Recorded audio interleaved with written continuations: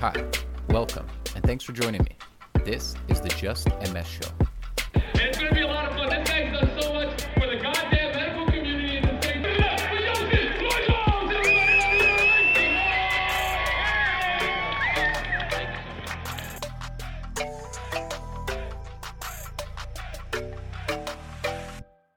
Welcome, Warriors, to the Just MS Show. I'm your host, Justin.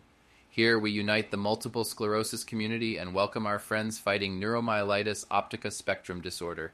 Our battles may differ, but our spirit connects us. Together we are stronger. Today we have some uplifting news that highlights progress in the realm of NMOSD, but resonates with all of us in the fight against autoimmune neurology disorders. So let's dive right in.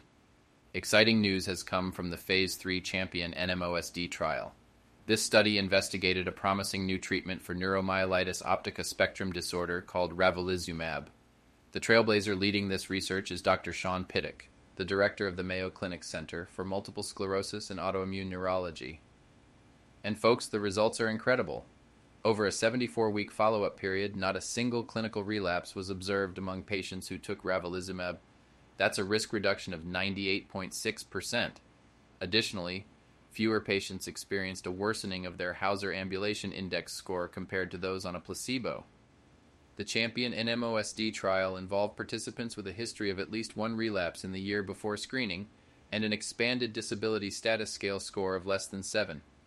The study compared ravulizumab, a terminal complement inhibitor, to a placebo.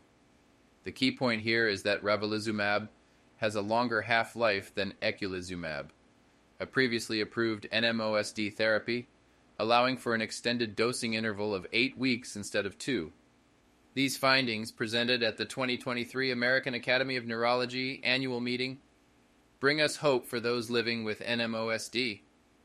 As warriors in the fight against MS and NMOSD, we stand together, and breakthroughs like this remind us that progress is happening. I encourage you all to stay optimistic and tune in for more updates in the world of multiple sclerosis and neuromyelitis optica spectrum disorder. Remember, we're in this together, and together we are stronger. Thank you for joining me today on the Just MS Show. Don't forget to subscribe and share this podcast with your fellow warriors. Until next time, stay strong, keep fighting,